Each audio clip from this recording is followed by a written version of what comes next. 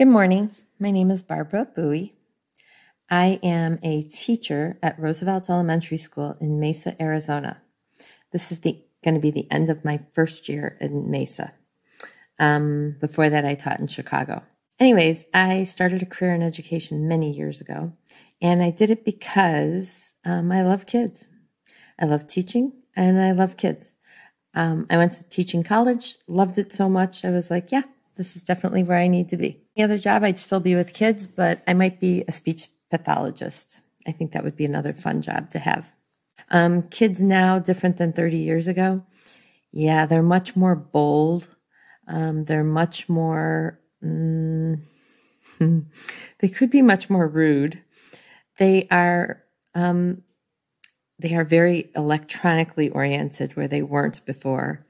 They love computers, and we have complete computers in our class, and they don't have earphones. They don't have headphones. I bought them from your company, actually. I bought them the little earbuds this year, so they do have them for this year, but I'm looking for next year, my next class coming up.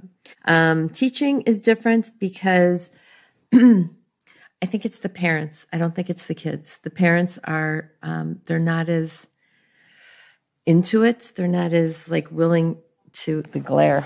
They're not as willing to, there we go. They're not as willing to stick up for the teacher. They stick up for their kids. And when there's an issue, I think sometimes, the teacher is the one that's right.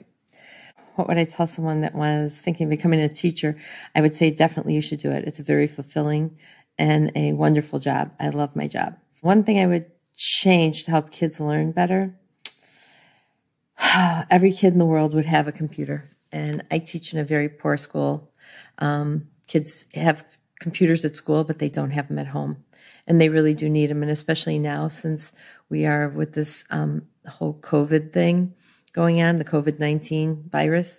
So all the kids are learning from home, and all my kids do not have computers. And it's very sad that they don't. So that's what I would change. I would make it so that every school district had to give the kids a computer. Anyways, thank you for the free earbuds when I get them.